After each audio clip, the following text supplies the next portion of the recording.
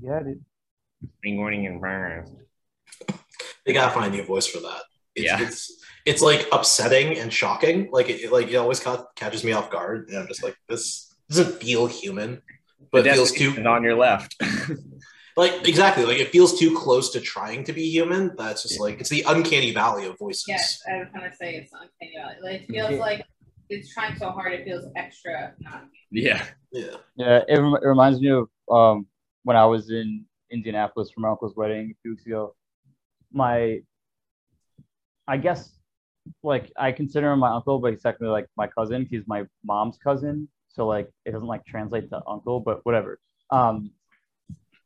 He was driving us around because they drove there from Massachusetts, so he had his big like Suburban, and he uses like just like an old school like block GPS instead of like his like phone GPS, and like it's just like it just feels so like 2010 all the time, and like the audio and like its movements, and it's still like jerky and like always rerouting, and I was like, dude, why are you doing this?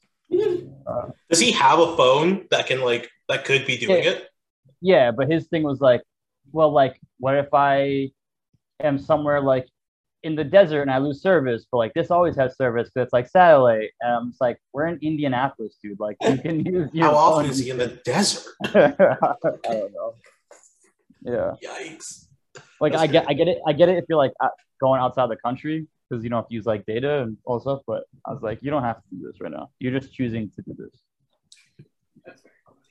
It's going to become a thing though, right? Because like that's how it goes. All old things come back and Right. become cool and hip. So like people are gonna get tired of like phone GPS and are gonna go back to picking up those like analog, well not analog, but like detached GPS systems. Right. It's gonna be the cool thing. I can make it have an Australian accent. Yeah, we did make it do. I had a little Garmin, and one thing that I do like about them all is that like they always say when they're recalculating, so you know when you went the wrong way. But like Google Maps doesn't do that. It just reroutes, but it doesn't like vocalize that it's rerouting. Yeah. Apple Maps does. I hate Apple Maps. Listen, that's okay. You can hate all you want. I love Apple Maps. I do. I hate Apple. Okay, this happened. I'll tell you a story. My friend always uses Apple Maps and she hates it, and she always uses it because it just comes up first in her phone, and she's like always moving too fast for her own good. Allie Meyer uses Apple Maps, and every time it takes us some weird way, we get lost, something happens, and so we were going on a road trip, and I was like, Allie, can we please use Google Maps? And so we switched to Google Maps, and it was better for a while, but then something weird was happening, and because of like how she was conditioned to Apple Maps, like she was freaking out trying to listen to Google Maps because it was just like Apple Maps tells you to turn too early, but that's better than too late. And so like she was getting all confused because Google Maps is saying like get in this lane when you're supposed to, but we would take Apple Maps, we'd be like make a right, and then we would always turn too early and be like here what, and then so then we switched. We got so lost, and she was yelling at me. And then Google Maps says like, you know, it shows you all the stupid ass routes that you could take that like will take, like it'll be like no tolls, 75 minutes longer. Like why would I ever take that route instead? I would never do that. Right. Sometimes it just is like, oh, here's another way you can go. And so she was getting all confused, and it was very stressful for approximately 3 minutes. And then we resolved it. I prefer the Google Maps, is what I'll say. So, I think what that story kind of highlights is that once you find the map system that works for you, you kind of just have to stick with it. Yeah. Like any shifting is going to cause some issues. So I'm in too deep now. I can't become a Google Maps person. You know, it's too late. Ship has sailed.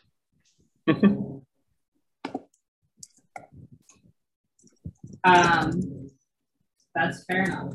I use Google Maps. I find that Google Maps works really well for my biking. I like it a lot. It's like very seamless with biking and with Lyft.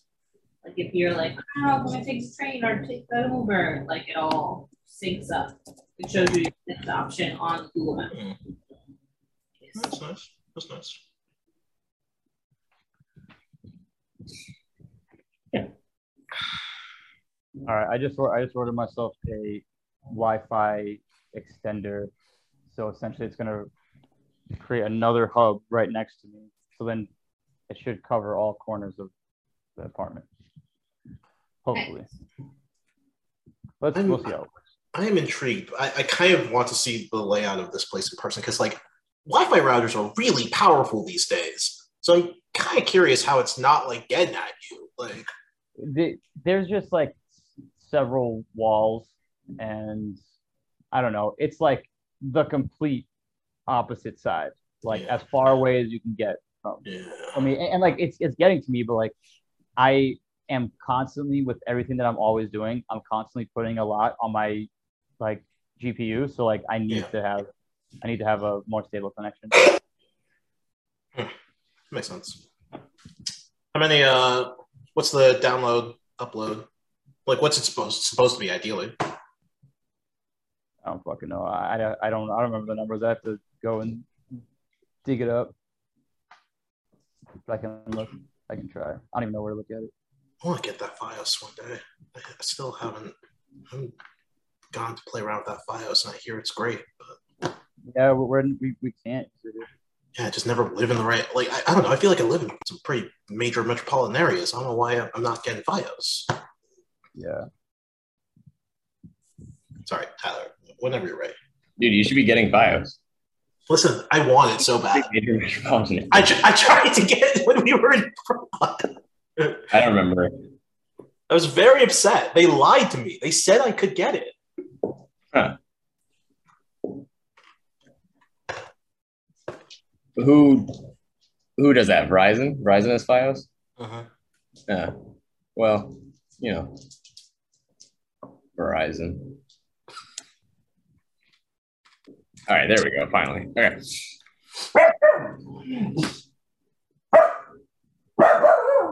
Quiet. Where's my character sheet? Quiet. Hey.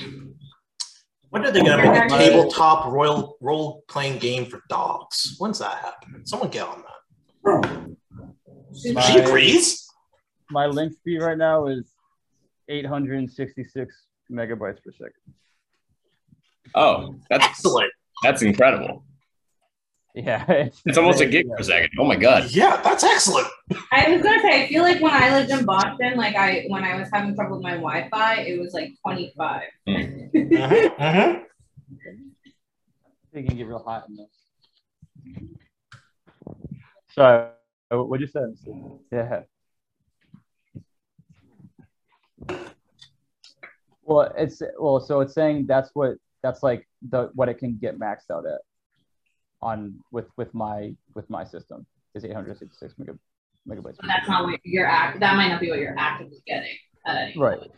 Yeah. Exactly. I mean, like 25 is still rock and roll when you're on my PlayStation. 25, nobody. No, it's like maybe like 250. Yeah.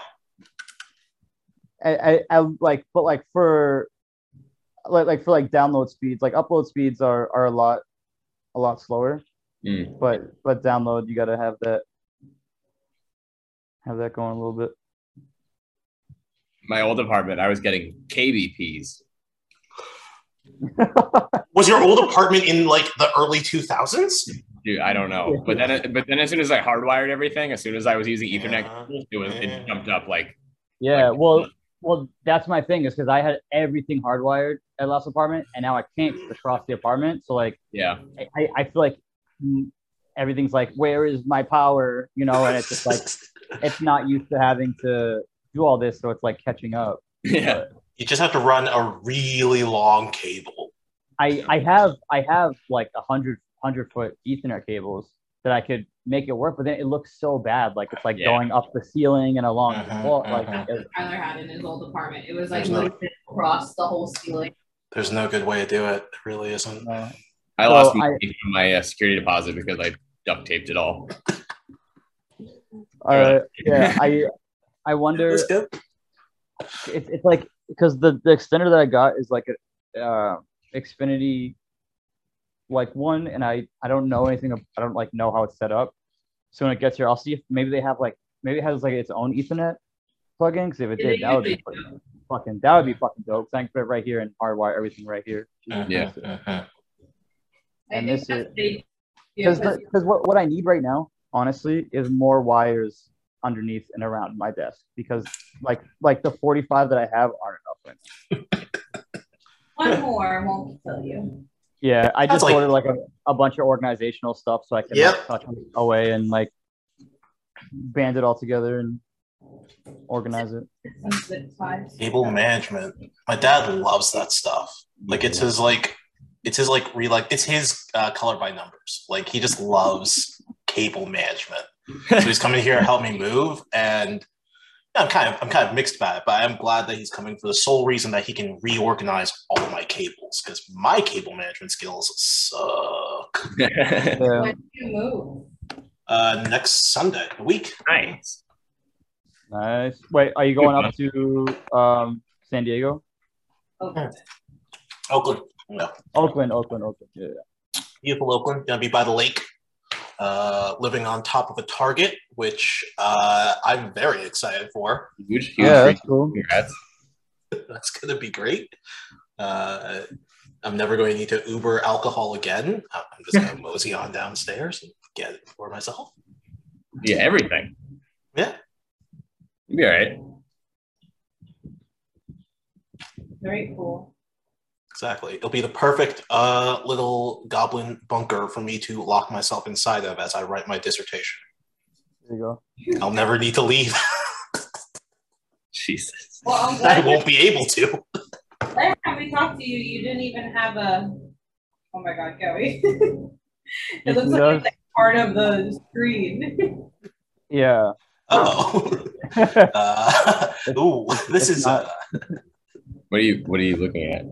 I sent pictures of like the wires under and around my desk, just like falling all over. It's not good. Oh no. Have you ever seen the picture of the dude who created Pirate Bay in his basement? I'm gonna find that and go. Also, we can get started. I do need to take the dogs out in like 20 minutes, so Oh shoot! I'm gonna have to stop again anyway. But Yeah, his room's like full of wires, right? yeah, It's got like. Is it even still active? What this doesn't matter. I think it is. I think they've been in litigation forever, Shoot. but like they haven't stopped. right, yeah.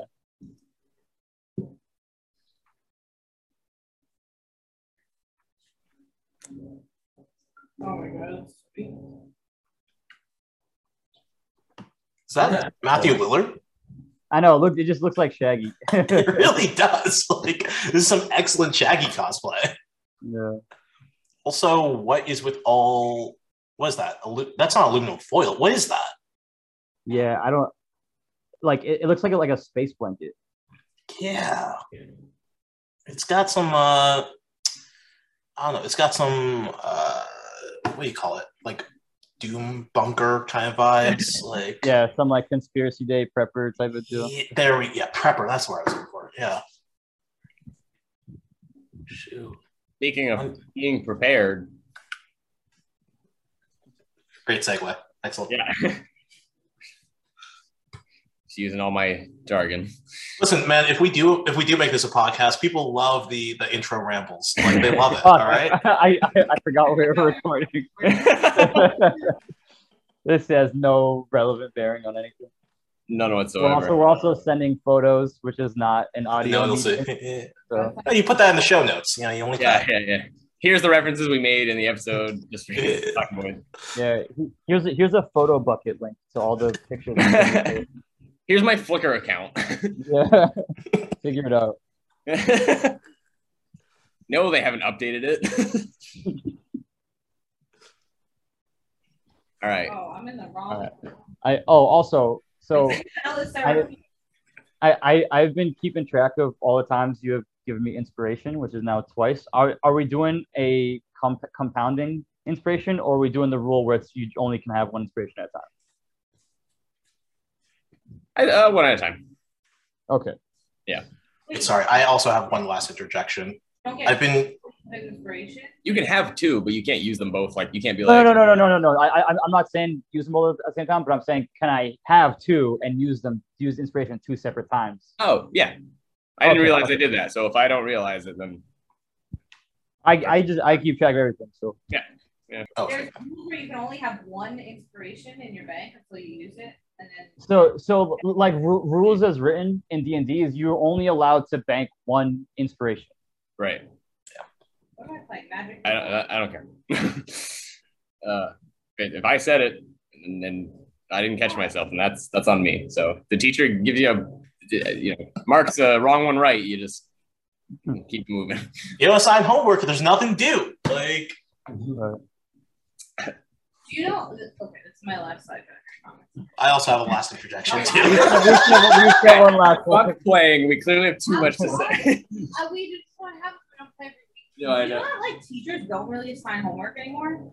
No, yes. Okay, so what are you talking about? What? At least 50% of the problems with my kids is that they don't do their homework. No, in my school, they're not allowed to give homework. Like it is in the curriculum for like the district to not give homework. Yeah. So like, and this was before COVID too. They don't want to. Okay, granted, like my school that I work in has an extended day. Like it's 7:30 to 3:15. So it's like it's a long day. So they say like they're supposed to get all the work done that they want to get done, and then not give the kids any homework. But like parents will come in for parent-teacher conferences and be like, listen, the teacher's like, my kid says they don't get homework. Is that true, or are they lying to me because they don't want to do the homework? And the teachers are like, no, we don't give homework. And then, but some parents are like, okay, I don't want my kid to move on past middle school if they don't understand anything. So can you please give them homework so they can like get better? And teachers like, yes, I will absolutely do that. But parents have to specifically request to have homework given to their kid in order for anything to get sent home. How do you not know that your school, the school that your child attends, doesn't give homework? How do you not look into that? I don't think that homework is all that great anyways. I'm kind of opposed to the idea of homework. I really do think that sounds like you're pro homework. I'm anti-homework, buddy. All right, burn it down. Homework is the dogs. Yeah, exactly. But no, that's wild. I've not heard this. Your kids don't have homework, Jordan? I mean, I have kids that go to all different schools. Most of my kids don't really go to school, but the ones that do don't have homework, and they're like, or like if they're in like elementary school, like they only get homework on Wednesdays.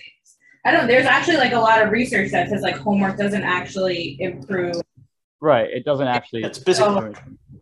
It's like, why give it? But I have a lot of parents that are like, why don't you have home? Like they don't believe exactly what Kelly said. They don't believe their kids, and then they're fighting, and then I'm dealing with the repercussions of this child not getting homework, and the parent being like, this kid has no responsibility after school because they're supposed to come home and do their homework, and they don't have any homework. So like, why would they come home? Yeah, there's also, so Jordan had a kid who the deal, like in her IEP, it was written that she can only get graded on work that she finishes and passes in. So if she just doesn't do a bunch of work, she doesn't take zeros on work that doesn't finish. So she can pick and choose. Let's go. Like that's a great system. Yeah. He's gonna bank 100 on the very last assignment and then walk right. out. Or the very first one where it's like the basic foundational, then you don't have to learn all the rest of it. Like Hell yeah. Oh, man. That's nice. I'd love that. I wish I could have done that. Like, I'll give you one really, really great paper. And that's it. I'll give you one okay paper. Like I'll give you a B+ paper and call it a day. Speaking of which, Jordan just finished everything. And she got her final grades back today. She graduated with a 3.98 GPA, which she is upset about because there's one assignment that knocked her down 0.02. Oh, she's one of those. That happened to me. That happened to me. Grad school 3.97. I got A- in one class. Oh no. One assignment. So She's gonna come. We're getting the color cop. Okay. And the asterisk. Here's Jordan's one thing. Where's the camera? Okay. Right. Okay. I'm mad because I have all A's for all of grad school, but I don't have a 4.0 because I had one A-. And the other reason I'm even more mad is because the A- was in a stupid my field seminar where we just talk about my internship.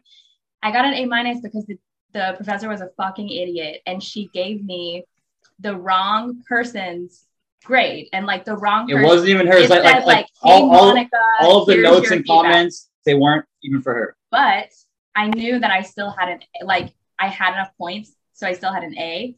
And it was spring semester of last year when we were I got the grade back when we were in a fucking Airbnb in West Virginia on our move back here. We're like, So we're not even gonna I didn't even have Wi-Fi to email her and be like, hey, this is stupid. Why did you do this? But I was like, I have an A. And I did not realize that an A- brings your GPA down. Otherwise, I would have thought. And so it's just the principle of the thing, you know? Right. That it wasn't even her grade. Right. What do you do with those grades, Jordan? No. I understand. I understand completely. Yeah, it's so annoying. Well, at least in our hearts, you got an Absolutely. You're the valedictorian of this group. Yeah. Yeah. But in August, when we all come and visit, can we do a ceremony for you? Yeah, I know my Cap and gown? family. My family wants to do a grad party for her mid-June. Because Kelly asked his family if they can do a party without even asking me first, which I feel like anyone who knows me even a little bit would not do that. Yeah, but I just want to have a barbecue. I want to have a party. So we're gonna do that. Getting used. But yes, when you guys come, one of our celebrations will be. But I want you to wear a cap and gown, and I want to hand you a diploma. Yeah. We can have our own ceremony. Pomp and circumstance. I drew my MSW diploma, so it's only right that he draws yours too. Yeah, my mom was like, "Oh, when's her graduation?" And I was like, she's not doing that. It's today. She's done. Hooray! Yeah. Yeah. Okay. All right. Okay. Bye. Okay. Hi, Jordan. Bye. Bye. Can't wait to sell you. He's left. All right. All right. Let's roll. Let's roll. Last we left you guys, the Lollipop Guild. It works. I could write that in. It could be, all gnomes and halflings just working together.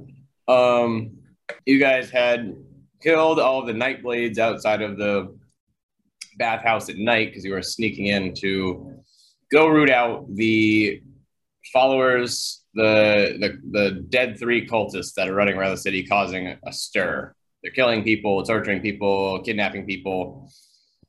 You're doing this for the Flaming Fist. And you guys were at the bar. You did your scouting. You walked over, killed a bunch of people in pretty hilarious ways. And no one's come to investigate. And you are in the empty pool. So we're in the pool. Did we do looting and stuff last time? Yeah. Nobody had anything special on them. Okay. So now we're in this empty room. The pool to the right is empty. The pool to the left is still full. All right. We got to investigate this pool to the right here. Try to figure out what mechanism activates some sort of door here. Oh, you remember the code. It just saved a haircut. Wait, what? The code is just the knocking that the knock. Okay, so Shabazz heard. Or the girl, I don't remember the girl's name. Yeah, Shebaz heard. Shabazz and Shebaz. Shabazz Palaces. Okay, but where do we know where to do this now? It's on the door, right? It's on the door to the what door? private room? We're inside. We're inside. We're in the pool. We're wet. Are we wet? No, there's no water in the pool. No, it's not. But that's what I'm saying. I think the entrance is in this empty pool. Somehow, I think there's some sort of mechanism here. But that's what I thought. I thought we saw a drain, right? Yeah. Yeah, and the drain was weird. And we could sense that it was more shallow underneath. Yeah. Okay. Is the drain still in place, or does it look like it was like removed or anything? No, it's still right there. Kind of like lift it, like put my fingers in it, and like kind of try to pry it up. Yeah, sure. Roll strength. 15. Was it 15? Yeah. It has some give to it, almost as if it's like hinged at some point, but you can't exactly pull it up and out. Okay. So I think it does open, but we need to. I think it doesn't open manually. It opens mechanically. So I think that maybe it's like a button or a lever or something. I mean, but we also have this knock. But I still know what to knock on. Do I knock on? Like, Are there two? Are there two doors like inside this room? There's like two private. So like the private massage. Yeah, and I'm pretty sure the one like on the right. I don't know, just my own mental. Yeah, like, the one of them was the one that was getting knocked on. Well, because our plan was someone was going to turn invisible and knock. Well, I did. I knocked on the front door because the masseuse Shebaz didn't specify where she heard the knocking. She just heard that she said that when she was leaving for the night, there was general knocking coming from the building. You got it. So it wasn't necessarily in her masseuse cubicle the knocking was coming from, but it was in here somewhere. I don't know if it's knocking on there. I don't know if it's knocking on like the drain itself or the pool or what. All right, I misunderstood. But we just caused commotion and murder, so I feel like we got to figure this out quick before reinforcements or whatever sort of police or guard comes. And all right, but I guess I mean we are working for the guard, but. Well, I'm gonna quickly go and do the knock on the doors just to check. All right, and then I'm gonna knock on like the drain, I guess, see if that doesn't. All right. I just want to like feel around the rest of the walls. Good. So you like raining in particular, or like any kind of anomaly, like some give or like a button or like something out of place. You don't see anything out of place, but you do see on a couple tiles and a couple knobs and a couple like things you see around pools, like metalwork. What looks like almost like a symbol or an insignia of like a bridge, like a very simple like a line, 2 lines down, and then it curves up, and then there's a bunch of like suspension wires. Got it. When Zook, you do it on the doors, nothing happens. But Cerin, when you do it on the drain, very slowly, you realize why your strength check didn't work was because you hear a latch like click, and then the drain lifts up, but not too far, and then the tiles like roll back, and it like you basically see like an opening now, like a square hole that's about like 3 feet wide in the pool in front of you. And then there's like kind of like a dangling rope, and it like whooshes aside for a second. What's your AC? That's a fun question. I still have mage armor. Wait, did I cast mage armor? Yes, I would have. So right now it'd be 15. Okay. You sort of peer in to see what the deal is with this hole, and at first you don't see anything, but then you get thwacked on the side of the head, and you look back, and in the place where nothing was a second ago, where a hit came from, is now like a decrepit looking man with like long matted hair and like a beard, and he's holding a flail, but on the end of the flail is a skull with like glowing-ish eyes that you just got hit by. You suffer 6 points of bludgeoning damage. All right, as he hits you, like, what the fuck? What was that for, bud? Yeah, we're in initiative. A little late for pacifism. I guess you're right. Oh wait, are my advantages still in play from the tease? Oh yeah. Okay. Does the initiative count as a ability check? So do we get advantage on it? No, because it necessitates the employ of an ability, but not necessarily the ability itself, right? Okay. Like it's only using it as like since there is no other stat that could be independent of it, a specific ability check, like a specific like I want to do this. Right. No, Yeah. And it's like it is more passive. I understand what you're saying. All right. Yeah. I got an 11. Mine is 29. Okay. 16. Nice. Did you guys also know that in rules is written natural 20s and anything other than combat doesn't do anything extra? Yeah. But I think that's very, very boring. Yeah. And like so unrewarding. I also think that what I'm going to start doing for anything that I DM is that natural 20s in combat, instead of just rolling double dice where you can theoretically, roll 2 ones, I'm going to start doing, you automatically roll max damage on one die, and then you roll another die on top of it. So That's like, cool. If you roll one die and then add max damage to that die, so that because then crits feel powerful. Because like nothing's worse than like, especially if you're like a spellcaster and you don't, it's just like a flat roll, like you don't get to add anything to it, and it's like, oh, so I get to roll 40-10, and then your total's like 7. I'm like, that's not a good crit. See, I feel like I would still keep the double dice because I think there's like joy in holding all those dice and like shaking and rolling them, and maybe just like the lowest die. Maybe, yeah. Okay. Oh, that's cool. I like that. So roll it, and then one gets replaced as max. Cool. I like that. Yeah. Yeah, the rules as written D&D can be kind of bland. It can be a little dull. Yeah. Homebrew rules.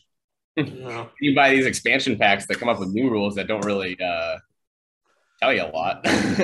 Right. You get more vague things to question. Yeah. All right. So we're initiative. Who's up right now? Seraphina's up. So what I'll say is like, I'll just draw it. Cool. Who am I? I'm Jake. Are you the green guy? No, I'm Jake. Jake. Shoot, which one's on? You're like over here. You're the red guy, and Seraphina's the little green man. Yeah. So this is in the empty pool itself, or in the entire room? In the empty pool itself. Okay. He just appears there? Yep. Once we reveal the area? Yep. He was invisible, so when he attacked with a melee move, he got revealed.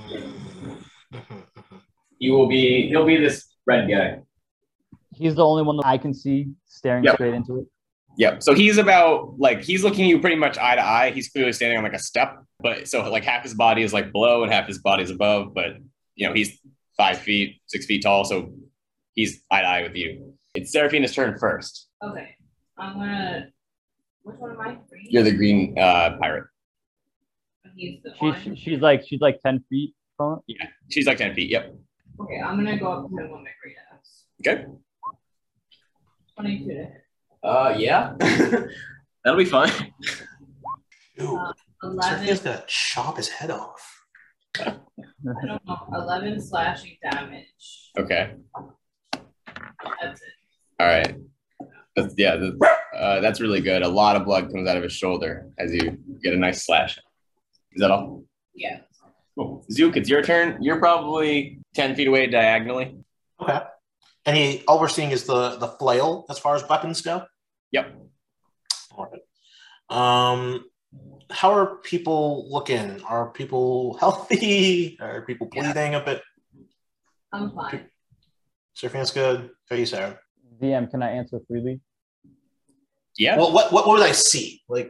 I got a little bruised up, but I'm not the flail caught me off guard, but I'm not bleeding or anything. You just ask my permission to tell your companion how much HP you have. Yeah, I don't want to just meta and be like, oh, I'm X out of X, but I'm okay. How much can I give without making him roll for perception? Yeah, I got you. In that case, I will use a bardic give a bardic inspiration rather to Seraphina. Seraphina's doing a lot of damage, so I'll hopefully help that. So yeah, you have a D6 for what is it? I should know this by now. Ability checks, attack rolls, or saving throws for the next 10 minutes. So basically everything. Yeah. Except damage. Death saves and damage. And death saves, yeah. Actually, wait, no. It's a death saving throw. But But like, it's so- not really, yeah. So like the way that we do death saves, it wouldn't necessarily be strictly like advantageous because Yeah. again, rules as written are above 10 is a save and below 10 or 10 or below is a fail. But the D6 So, one like- has in. Yeah. You might still screw yourself. That's fair. Yeah. All right. So yeah, I'll inspire Seraphina, furiously picking away at my loot. There's a crackling of bright gold energy that I'm sort of balling up around what is the hole called in a guitar? What is that? What's that? The I don't know I what don't that know. is. I can't. I'll look it up. But as I'm like picking away, like energy is forming there, and as I slash one final power chord, it shoots forward and views Seraphina with a inspiration. You want to know what it's called? What is it? It's called the sound hole. So the sound hole. Yeah. So from out of your big sound hole, Julian, Loots even have those? Like, I don't know, whatever. They do. Yeah, they do. Yeah. They got a little one. All right. And then as a little thing, I'll cast Vicious Mockery towards the creature that stands before us. I will let him know that flails are actually out of season. They are more of a summertime weapon, and that he really needs to rethink his weapon to armor pairing choices. All right. Is that wisdom? Yes, wisdom saving throw, DC 13. He fails. Okay, so he's going to take 1d4 of psychic damage. Okay. Yikes. That's 1 point of damage, but more importantly, has disadvantage on his next attack roll. Okay. Great. And that's it. Okay. Nice. Okay, it's his turn, and he doesn't. He loudly says, "I don't like that song. They are in season." And he's gonna. All right. He yells those two things, and he targets you, Zook. That's mean. Yep. What's your AC?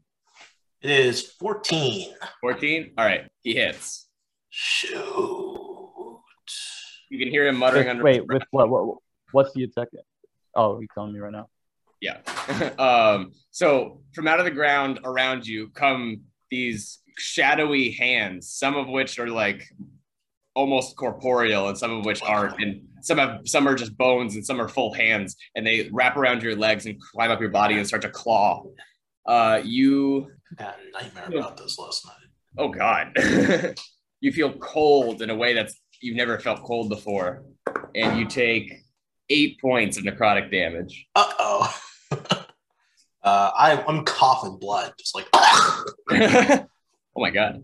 And then he's going to try to escape down the hole. He's going to try to bail.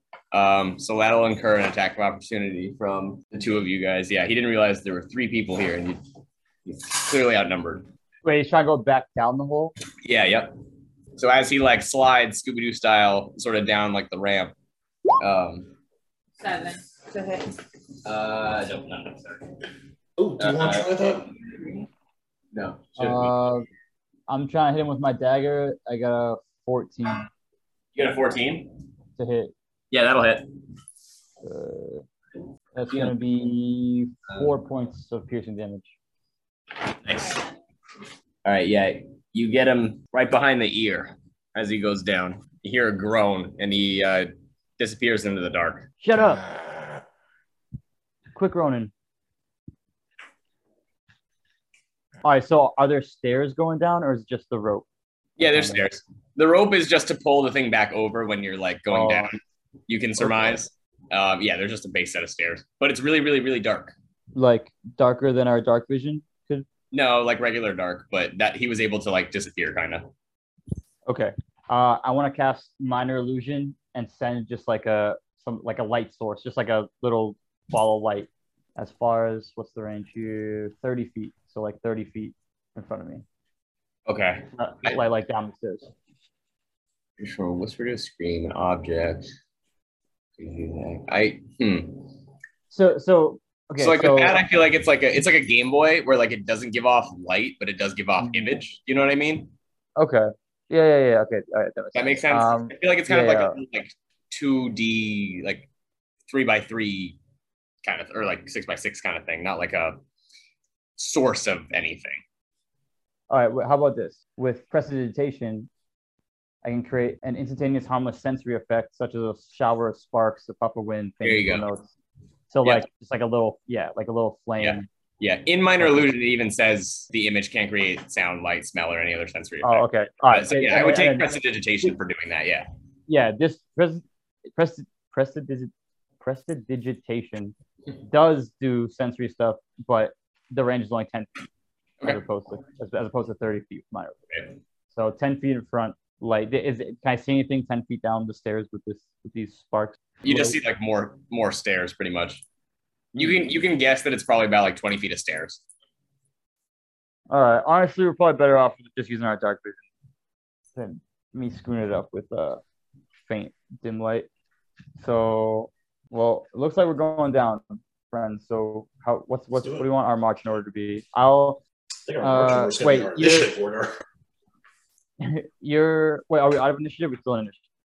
I'll say you're still in initiative, but you're in like a safe zone. Yeah. Wobbly. Yeah. You know, figure it out. I think we should just take chase. Like if he's running, we gotta go. All right, let's go. Yeah. All right. Who's up next? Cerin's up next. All right, I'm right there, so I'll just hop on down and go 25 feet. Or I'll go until. Do I hit the bottom of the stairs? Yeah, at 20 feet of movement, you hit the bottom of the stairs. All right. But when you do, you hear a little splish splash. Okay, so like just like a little water around my ankles? Water where you're standing. Yep. Do I see anything with my dark vision? Do I see anything? Not yet, but here, let me draw the room for you. While you're drawing that, I've been reading some other game systems cheating on D&D, but there's one that I've been really interested in, Tales from the Loop. Apparently they made like an Amazon show about this. I didn't even realize. I don't know what's going on Amazon Prime. They got all kinds of television shows apparently, but it's not the point. But there's this cool thing. You were talking about inspiration earlier, Cowie, and this is why I was thinking about this. There's a cool mechanic in the game where it's set in this like 80s Stranger Things-esque timeline where there's like magic and really hyper like out there science fiction, and you're a bunch of teenagers trying to fucking change the world as teenagers do. But there's a thing you can do once per session where to pass any like check, you can have like a theme song, basically like a classic like 80s theme song, and you like pick a song and you play it. And whenever you play it, it's just like, all right, I'm passing the check. Here's my fucking like, I don't know, what's the song at the end of The Breakfast Club? Whatever that is. Like you just play that and then you just pass. Like you're just like so empowered by the music that you just like pass whatever you're trying to do. Which I like. A little montage of you just like succeeding. Exactly. That was fun. Yeah, I'm looking at some new systems. I think when I get back to the East Coast, I might want to try running something new with y'all.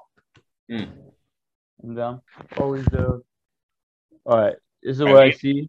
When you get to the bottom, you can't see another person. You probably wouldn't have been able to perceive, since you were like giving chase and like everybody was moving and like he would already had a head start. You can't perceive exactly which way he went, but you can see two routes ahead of you. There's like an open door off to the right and an open door off to the left. So just to describe the dungeon, basically the corridors you can see are both 5 feet wide, and the ceiling in this room is 8 feet high. This room is 9 feet high, but then it goes lower for the hallways, which is 8 feet high. Right now, that's all you need to know. Wait, so the room is sloped down? Yeah, the room is 9 feet high, and then as you go into the corridors, it gets lower. Okay. Yep. Cowie, roll perception. Okay. 22. 22. All right. You have you're up to your ankles in water, and you can like from your dark vision, I guess from your dark vision, you would be able to perceive that the ahead of you, the water gets to be 2 feet tall. So the ground slopes down like immediately after the stairs. And then it will be like up to your like chins basically, or like your chest. So you guys will be in like rough terrain. All right, so our movement will be halved. Yep. So I still have 5 feet of movement, so I'm gonna move up 5 feet. Can I, as the water gets deeper, can I see into the water, like, or is it murky? Is it like, what is the sense of this water? It's murky and it's like kind of gross, but there's nothing like heinous about it.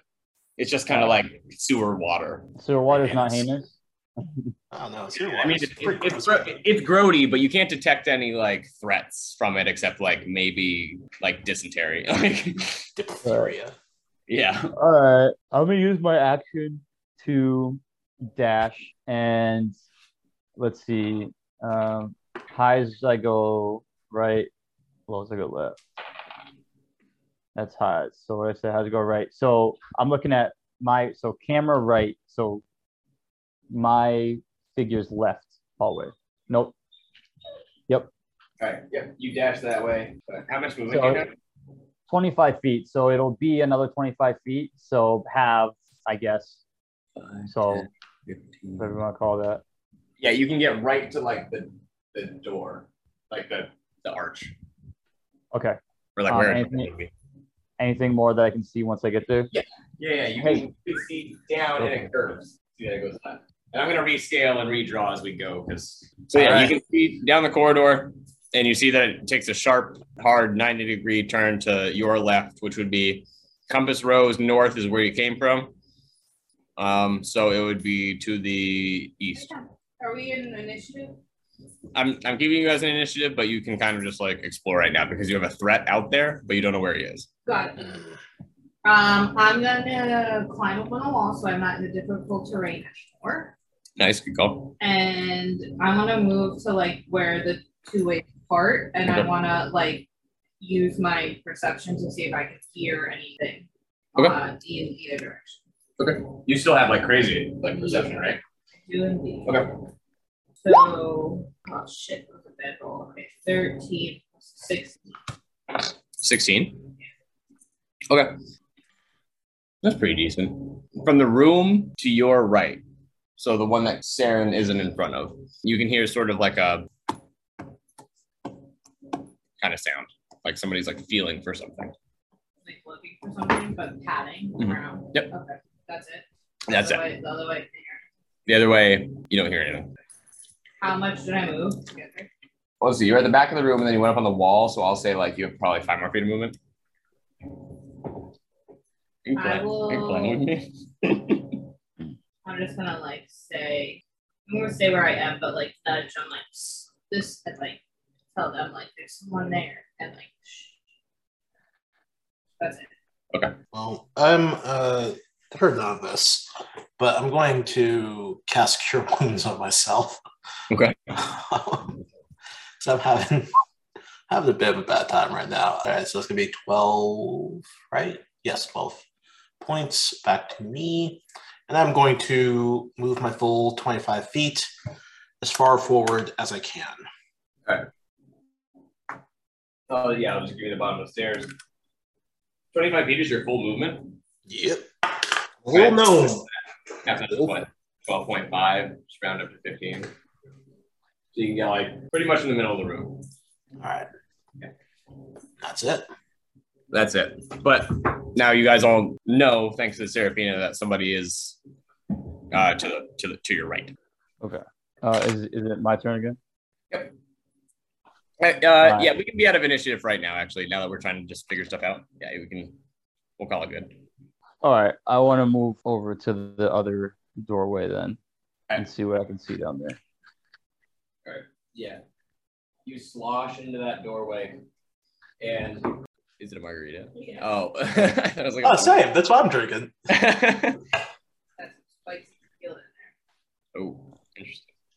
Like it's not spicy, just not explicitly spicy, just like spiky.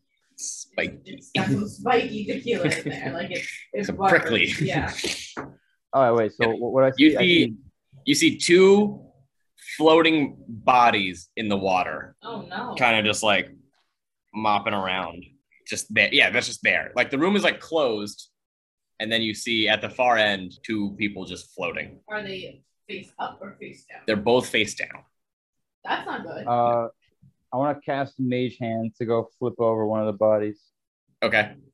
You cast Mage Hand, and you get the extra waterlogged body on the left. You turn over, and on his chest, it's a normal guy. He's got like a beard, but he's so bloated, and on his chest, it's scraped the word traitor. Like it's like his shirt's been torn away, and like he has like scars that spell out traitor.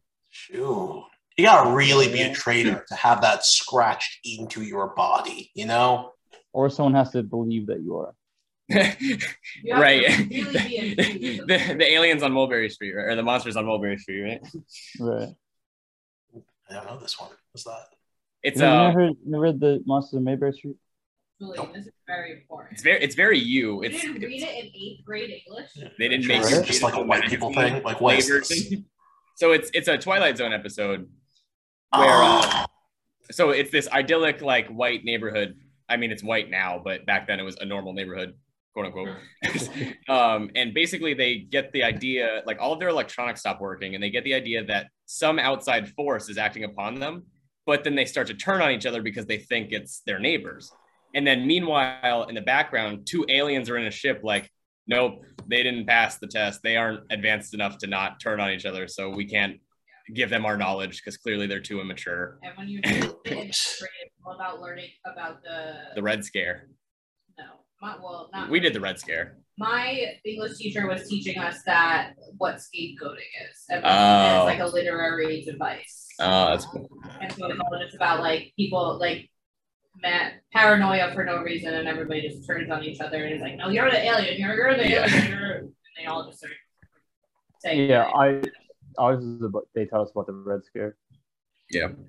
I think I don't think they kill a person. Somebody like comes out of the like trees and they shoot him dead, and they're like, oh fuck, that was just our neighbor. He's not an alien, he's bleeding red blood. Like, and then the aliens are like, no, not these guys.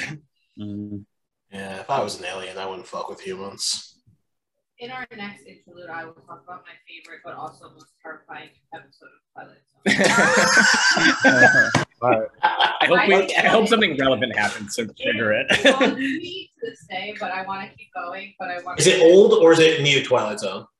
The old one. Okay, everybody gets one guess, and if we guess it, we get to talk about it, and if we don't, we get to play the game. I've literally seen like half of a Twilight Zone episode. I don't know.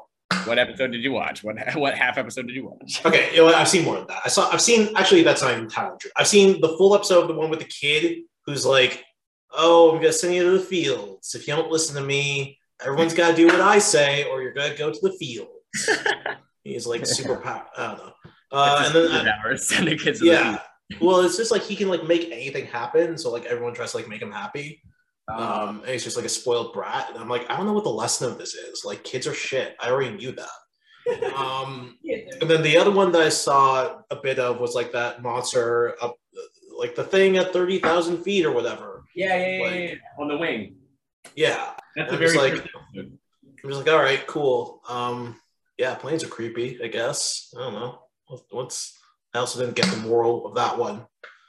I've had the library one explained to me, the one with the guy with the glasses. And he's like, "Oh, I love reading, but I hate people, and everyone dies. And he wants to read a book, but then his glasses break, so he can't read anything." And it's like, "Oh shoot! Like you can't get that one thing you like." I'm like, "All right, cool. Like, that's a great little lesson." This guy's an asshole, so I'm actually kind of okay with him not getting everything he wants.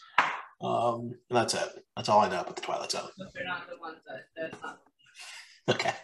The one that always sticks out to me is the one, it's an old one, where the stepdad gets a doll for his stepdaughter, and the doll's like really nice to the stepdaughter, but the stepdad's like he's an asshole. He's like infertile and takes it out on the stepdaughter, and then like the doll's like super mean to him, and like I forget how it ends, but the doll kills the stepdad. It sounded like an R.L. Stein. That's what I like thought. a Goosebumps. I can't remember if killed him or not, but it always freaked me out because I was always freaked out or of make child yourself play and Chuck E. Cheese. place yourself into the house. Stays forever. Have you seen the new Chucky? User anymore? No, I haven't. I hear that new Chucky's good. Cobra. Yeah, or the Eye of the Beholder one where it's the woman who gets facial reconstructive surgery and she's just like wrapped in bandages the whole time talking about how disgusting she is. Oh, but isn't she like really attractive at the end? Right. Yeah. Exactly. Oh, like the entire time she's wrapped up and she's saying how hideous she is, and it's like just her going on and on, and then she unwraps and she's like. Can we just have a day where we watch some old Twilight Zone episodes and just like guess the moral, like just guess the fable before it happens? And if you're wrong, you take a shot or some shit. Like this has to be a boys' day because I really can't watch the Twilight Zone. I like have nightmares about it. There's a so every Wednesday the kids in 6th, 7th, and 8th grade at the school I work at have electives instead of like one of their blocks, so they get to choose each trimester, and it's like special, like whatever. There's like basketball and flag football, and there's like board games. There's one that's like we listen to audiobooks and just chill or whatever. But there's one this trimester where it's literally they're just watching through the entire series of Twilight Zone for like 7th graders, like going through and watching Twilight Zone, which is black and white. Yeah, like old school. Like the teacher who runs it, she was like, yeah, I framed it as like we're analyzing the like cinematography and like musical and like and like the mise en scène of like Twilight Zone. But she's like, in reality, I just wanted to watch Twilight Zone, so we're just doing that. I respect that. Yeah. This is why sometimes I'm like, I just need to go. Yeah. With a social work degree, I would be everyone's favorite fucking teacher. Like I would. Right. Well, they're like that's literally like all the kids are like. You'd be everyone's favorite teacher except the principal. No. Well, for me, all the kids are like, Mr. Diaz, why aren't you a teacher? Like, can you please be a teacher? And I'm like, no. Like, you guys see how you treat your teachers. I don't want to. I don't want. At least I have the option to like leave the room if I want. Like, if a teacher's stuck with you, I don't want to be stuck in the room with you. I love it, and you say that directly to them, right? You look them in the eyes, and you're like, I don't want to be stuck with you. Are you kidding me? I'm like, one, I'm not smart enough. I don't want to create lesson plans and have to stick to this and like stress about curriculum and like grades and MCAS and all this stuff. And two, I don't want to be stuck with the same kids for an hour. I like to bop around and see different kids and like get the vibe, get the feel, and like and that's what I do because like I keep the temperature of the school, and I can't do that if I'm stuck in a room, giving a presentation or. Then you're part of the temperature. You're the middle temperature detection. You are part of the temperature. Right, but if you put a drop of cold water in a boiling pot, it's not going to turn the pot cold. I'm so glad I tried. Right. Like at that point, I can hear the chaos around me, and I would just close my classroom door and be like, "We're good in here. You guys figure it out there." But me as a social worker and a behavior analyst can't do that. So. Okay, so I'll tell you. Oh wait, can I make a guess? I was gonna ask. Is it okay? I don't think it is, but the one I'm most afraid of. I'm kind of amazed I haven't told you about this. You might have, and I just don't remember. I don't think Maybe you kept it secret because you didn't want vulnerability. Yeah, honestly, yeah. The episode that freaks me out the most is the one where the 4 people are trapped in a room, and they all have very different archetypes, and they all try to help each other. And the second one of them gets out of the room, a toy cowboy hits the ground outside of like a donation bin outside of a store, and you realize that all of them were toys the entire time, trapped in a donation bin for Christmas, and like they were never truly going to be free because they were that one. I was like, no, like they had it, like it was right there, and they just couldn't. No, like I was like, fuck this, like fuck Twilight Zone. Wait. Last guess. Is it the one where that kid has powers where he can read your mind and like kill you on the spot? So like, if holy shit, I want to watch that episode. What were they sending you into the field? Is that the same one? That's the one where the kid has the one where you get sent into the field. Yes. Yeah. You go to the cornfields. No, it's not that one. I think his name's like Billy or something. And he's like Yeah, like, probably, that like was in the 8 or movie. 9. They put that one in the movie. Did they Oh, really? And it's like, yeah, all like the townspeople are all like petrified because he can read your mind. So if you think anything bad about him, he'll kill you. No, it was not that. All right, what one was it? So, and I would like to preface this by saying that, like, I literally have only sat through exactly one full episode of Twilight Zone, and it was this one. And I can't, it makes me so uncomfortable because of how uncomfortable this episode made me that I can never go back. And my mom makes us watch it every year on New Year's Day because they, on TV Land, they play it on New Year's Day. It's an odd tradition. They play them all on New Year's Day. It's like 24 hours of Twilight Zone. Yeah. Okay.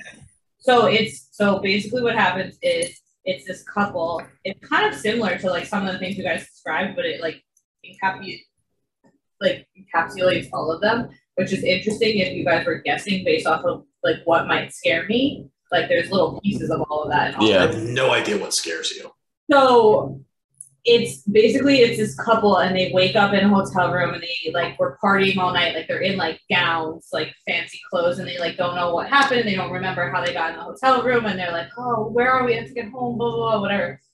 And they like go out into the town and they like start to explore and they can't like get in touch with anybody. And they realize that like everybody else in the town that they're in are mannequins. Like they like literally like, oh, a police officer, they run up and then like it's a mannequin. And then it's like, oh, look. And then like they pick up like even like the squirrel is fake. Like they're the only like beings. And they're like running around and it's like literally like their half-hour episode. It's like 17 minutes of them running around trying to find another being like in pure fear and chaos. And then the last like minute it just zooms and then they start to turn on each other and like whatever, all this like relationship stuff happens. And then they're just blaming each other the whole time for like, how do you remember? How are we gonna get out of here? Blah, blah. And then it just zooms out and it's like this little baby hand and it's like a voiceover and it's like a little baby hand like reaching down and it's like, Mommy, these dolls are so annoying. They won't stop squirting. Oh my god. Okay. Like you know, whatever alien people. Fucked. Oh, these dolls from Earth are so weird. Like a glass menagerie kind of thing. Yeah, that's it. Yeah. Humans that get put in this giant alien baby's play place. Okay. It's like it's a simulation. There's aliens. It's like every part of all the scary things in the world. That's like that one where the guy is running around the empty town and he keeps. That's like the first episode. Yeah. And he knows things are like askew and he goes to the gas station and. Yeah. Well, I feel like we watched and I couldn't sit through it. It was similar. They're all they kind of play off each other, but that's the one that really got me. Wait, what? Wait, Jordan, please. Like, why is that scary? I don't have a good reason for it. That's why it's scary. Like, you know, when like things scare you and you like you understand that's why it like irks you. You're like, oh, that's scary because it makes me uncomfortable, or that's scary because it makes me unsafe. Like, I don't like blood or whatever. Like, this is one of those things where I watch and I just was like I don't know why it so scares me, but I am so uncomfortable with the idea of something like that happening. And also I think the mannequins are just like spooky. Like you don't know, like the way it's portrayed, you don't know are they mannequins? Is everyone dead? Like there's a lot of like confusion around what's happening, like as they're trying to navigate it. Like you don't know if like they're like who's dead, this and that, and then it's like, haha, there's none of those things. Okay. It was worse. Honestly, it doesn't take a lot to scare me. Like I'm a little scaredy cat. I'm very easily scared. Tyler knows. Like, I'm very easily scared. That was playing those video games was so much fun. Okay, but that's different. Playing the video games. Yeah. I'm gonna go out on a limb here though and say, Twilight Zone sucks. Like, it's just not good. It's just not good. These are some pretty weak fables. Like, these are weak fables. I'm not. But like, I mean, looking at it at like the series like a purely like modern lens, like it's not the most effective and it's not like the craziest. But looking at it like from back then, like that it was like very mainstream like sci-fi horror stuff. You know that it was pretty groundbreaking. So I think maybe the way you feel about Twilight Zone is the same way I feel about the Beatles, where I fucking hate the Beatles and they suck. But I understand why they're important. Yes. Yeah. There's a historical importance that it moves the genre forward in ways that there's modern things that build upon it that couldn't have built upon it unless it existed. But like the actual foundational stuff is just like not that interesting, honestly, in today's setting. I mean, I still enjoy it. This has got me where I'm like, I want to go back and rewatch the entire series. I'd be down for that. I would do that podcast. Let's rewatch the Twilight Zone. We're gonna exposure therapy, Jordan, and we're all just gonna get a boys show. Twilight Zone, more like Twilight Bone, Twilight Chode, more like Twilight yeah. Twilight Sleeper. I was trying to think of like something sleepy or like Z's. More like Twinkle Twinkle Little Sleep. Yeah, something like that. We'll workshop it. Twilight Snooze. When I have a nightmare tonight about the Twilight Zone. Okay. Literally, about just like the general concept of the Twilight Zone as a show. Rod Sterling staring at you for an hour. Yeah, the fact that it exists. I will say, Rod Sterling, excellent narrator. I love his like he like sells it, and that like I unequivocally love like his performance work. But yeah, I've never really been frightened by the Twilight Zone. I don't think that the fables, like the little moral lessons, they feel very like morality plays, like very old school morality plays. I think they would hit harder in the 1600s. But like for 2022, I don't know, man. Like, yeah, don't be a dick, I guess. Yeah. But that I feel like that's what like now I feel like the modern equivalent of Twilight Zone is like Black Mirror. Yeah. I see. Okay, right. That's interesting. That would be something to talk about on the podcast, right? Like the Twilight Zone Black Mirror comparison. I've never really sat through Black Mirror except for San Junipero. Which is the night episode. I know. That's why I listen to people who are like, Jordan, you're not good at this. So watch this one because you can tolerate it. Yeah. Well, for what it's worth, I also don't like Black Mirror. I lost interest in it, and there's a whole season that I haven't watched. But the season that I have watched, I really liked. It was weird when I think it was like the third season came out, the one with like Miley Cyrus and shit in it. Maybe it was her that I was like, I don't want to watch anything with her in it. I don't care about her. But something just like put me off, and I didn't watch that whole season. But I watched Balderdash that came after that, and I watched everything before that, and I was like, I liked it a lot. So that's when America took it over. Like an American studio took it over for the third season. I think and it switched. It wasn't as like eerie or scary. It was just right. Like, it was a weird thing that didn't work out. I knew that. Yeah. It wasn't. I didn't know that. That's cool. It was Choose Your Own Adventure. Yeah. Yeah, I haven't done that yet. I've been curious to try that one. Which I don't know why they haven't done more Netflix things doing that, because that was really fun. I watched that. I played through it multiple times to get different endings and to see all the. You know what I mean? It is a clever idea. Yeah. There was something that was like super corny that they did that with. Oh, really? Yeah, I never saw it. Like a kid show, I think. I don't remember. I think I know what you're talking about. I also mean, like, you know, this Choose Your Own Adventure live action thing. We can get back to D&D. I'm sorry, but like it's like it's Night Trap, right? It's like these like live action sort of things aren't new to gaming. Right. It feels new for like quote unquote cinema or like TV or whatever, but like it's not that new. It feels like a Nickelodeon or like a Disney Channel.com game where it's like, do you go left or like click right to keep going, click left to go back, like that kind of thing. It's like there's a new game that just came out, I think called like Chinese Detective Agency or something like that. There's a new one that basically does this with like live action characters that you're like choosing endings about. Fucking what's his face? The guy who made Control / Max Payne.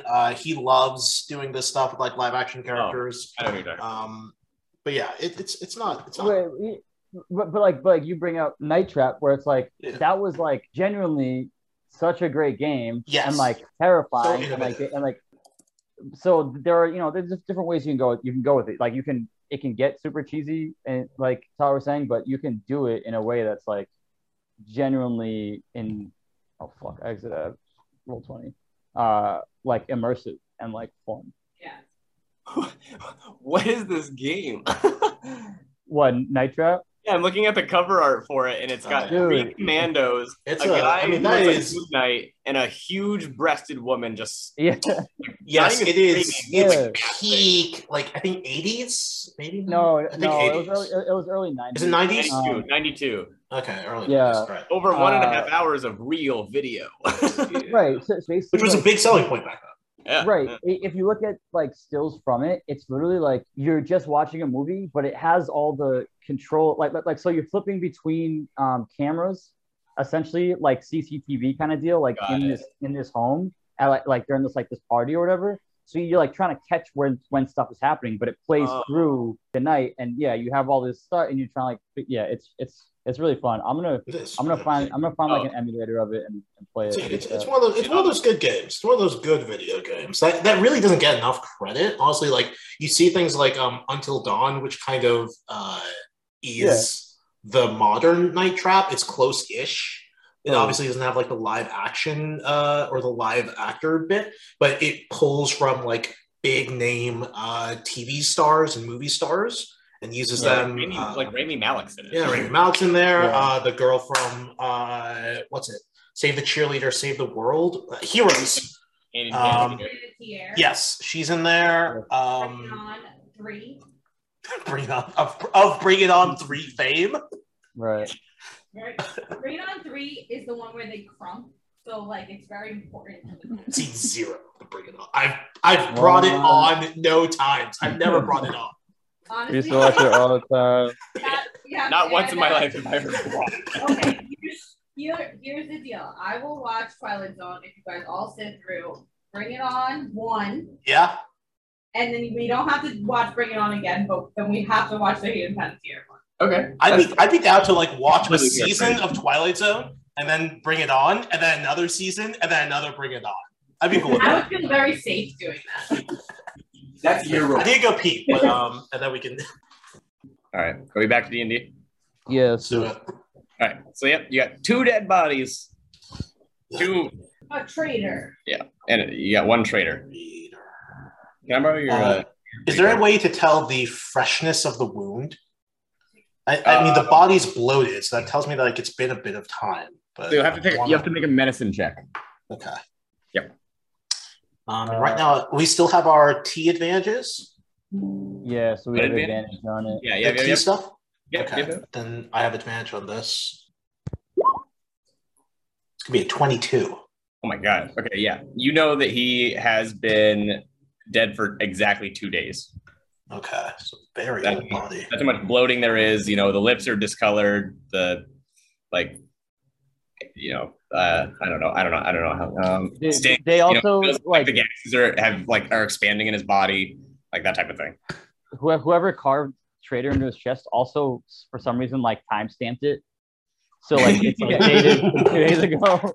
Yeah, dictated not read. March 3rd. Wait, but are we also seeing the like? I'm looking at the picture. There's a wall here. Yeah. It's a dead end. Okay. But we heard something. Dead bodies are just floating in a dead end, but we heard something the other way. No. I thought you heard something. This here, is the way like, we heard banging things. against the wall. Yeah. Yeah, this is the rumor we heard thing. So, based on that, everybody make a dexterity saving throw. Oh fuck. Yeah. Jordan, I think you still have that inspiration if you need it. Oh, the bardic inspiration, yeah. A D6 if you need it. 21. 11. 15. I'll Should have spotted Sarah. use my bardic inspiration. No, you just got a D8 on top of that, right? I get D6. D6. Right now. Wait a sec though. You. Oh, actually, yeah. It needs to be before the DM tells you if it succeeds or fails. So yeah. Tyler's eyebrows were untelling. I was, yeah. She said 15. I was like, is that it? Yeah, you can decide if you want to add it after you roll, but not after you know if you succeed or fail. You know, yeah. All right. 1 second. I have a clean bill of health. I'm not trying to figure out.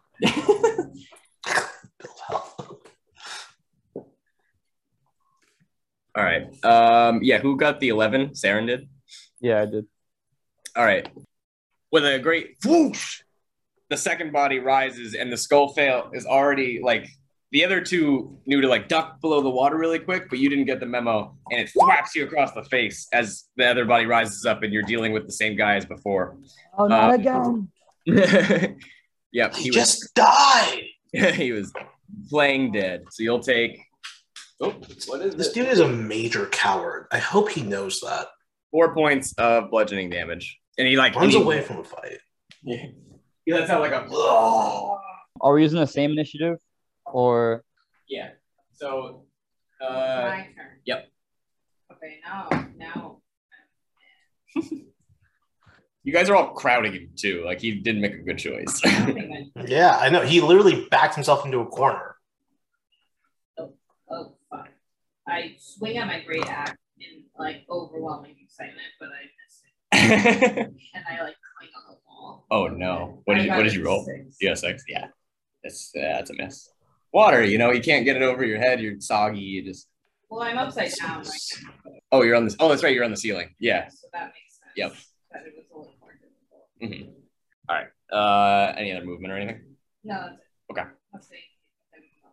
All right. Then Zook, it's your turn. How you looking, Cerin? Más o menos. I don't Oh, speak sorry. Sorry, that's what race was. That's fuck. The thing is, we're both gnomes. The issue here is I don't speak Spanish. Like, Oh, it means like more or less. Come see, come saw. Italian? We all have one. okay, then I think you're all right. So I will cast Vicious Mockery. Okay. On this dude, Wisdom saving throw, DC 13. Yep. Right. He fails. Perfect. He's going to take a D4 of damage as I continue to highlight how his cowardice. He takes 3 points of psychic damage and has disadvantage on his next attack roll. Yep. Okay. And then a bonus action, I will inspire Cerin. Okay. Very cool. So yeah, you're like talking shit and plucking strings, and like it's the evil stuff is going one direction and the good stuff is going the other direction. Yeah, it's gonna be his turn. He's gonna be mad at you for that. He's gonna really resent the fact that you're calling him a coward. He's like, no, you're the coward. And I mean, no, I followed you here, so I'm clearly not a coward. you got a 14. That beats your AC, right? My AC is 14, but he also has disadvantage. Oh, you're right. Excuse me. The other one was better. So, eye to the aggressor. 4 points bludgeoning damage as he spins the flail and thwaps you right on top of the head. All right. Since it's pretty much the only thing of you that he can see. It's like whack-a-mole right now. I'm also the only one you can hit, apparently. Does it make you feel big? he has no comment. Cerin, it's your turn. All right. We're all engaged them, right? We're like, he's like right in front of me. All right. I'm gonna pull out my wand of wonder, put it on his forehead, and I'm gonna roll a D100. Okay. Let's do it. Let's Um, roll some dice. I don't have the table pulled up in front of me, so if you want to pull it up, I'll just tell you Yeah, the I got number and you I got it. explain what happens. Yeah. That's gonna be a 64. 64. Yeah. Oh my god. Heal him completely. No, it's not unlike that.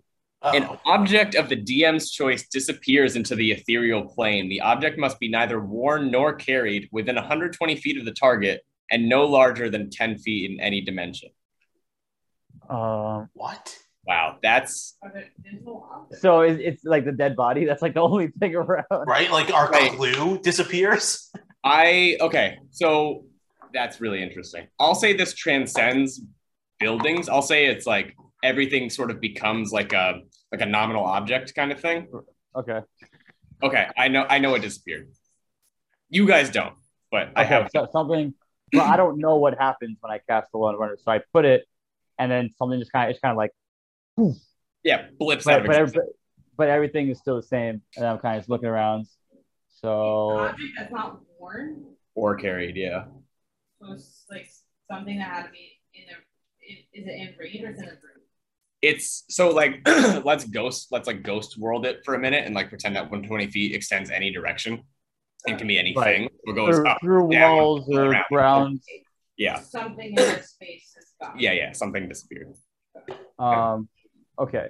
So that I guess will be my turn. Or I'm gonna take the attack of opportunity and move backwards and disengage. Okay. Yeah. He is going to try to strike you with his flail, and he will miss. Cool. Yep. All right. Yep. You back up. You got 10 feet on him. Seraphina, it's your turn. I'm gonna go for him with my great axe again. Okay. 23. 23. Yeah. Yep. That works. So it's gonna be 10 plus another D8. Now he's 13. Nice. Yeah, you jettison off the wall with your axe in front of you, and gravity does a lot of the work, but the push helped, and you just cleave right through this guy, and he falls into. That's not what I want to happen. Okay. I want to do. Okay, you get to decide. I'm literally basically like right above him with my axe. So like, yes, I do have a little bit of gravity working with me with the axe. And so I like hold it above my head, and I want to do like a full pirouette. Okay. And like my whole body turns with my axe and it slices him. All right. Yeah, sure. That happens. It looks fucking badass. It's like a blood dance as you spin, like coming off your. Yeah, upside down. The water splashes and blood goes everywhere, and now it's all. You see how like when blood falls into water classically, and it like falls and like it like makes little like. It's like that. It's like the slow motion. Yeah, exactly. Yep. All right. He is deceased. All right. Let's loot this guy. I doubt he has anything on it, but he has a flail with a skull. I mean, that's gotta go for some money. Yeah, skull flail. Skull flail, pretty fucking sick. It also sounded like he was looking for something. Like I want to investigate for see if there's anything under the water. All right. Yeah. Roll investigation. You got a 12. Yeah, 12. Okay. Yep. Behind the bloated corpse, underneath the water, you can see a faint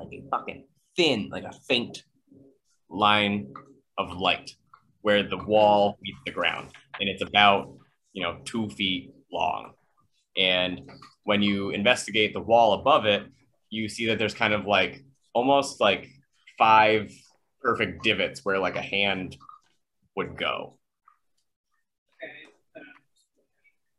All right, you put your hand on it, and then the door slides it's like a sliding glass door, and like it like recedes into the wall there.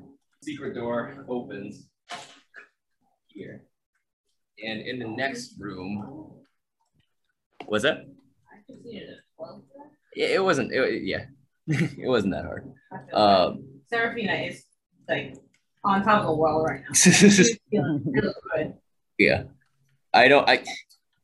there's only the DC is 10 was 10, and I think that's the perfect number for that type of thing. I don't think it should be extra difficult to like write in secret doors if like you might not even begin to see them or like expect them. So like fair enough. Yeah, like 10 is the perfect number for that type of thing. So good job. Yeah, basically you come into like a Superman symbol shaped room. Superman symbol shaped. Yeah. Oh, like a weird pentagon. A baseball diamond. Yeah, like a baseball, exactly. All right. Yeah, so you guys walk into this room, and at the corner there is an altar. There is like a big square slab, like a rectangular slab of stone. 3 wooden beams brace the ceiling of this flooded chamber, so you're still in the water. The altar is covered in entrails. It is disgustingly bloody and covered like top to bottom in viscera and skin and so it's like gross now. What? It wasn't gross before, but now it's gross. What are you talking about? Like the water. The game? Our experience. Your experience? You described it as not being gross, but now it's crossed the There's threshold. nothing visceral in the water.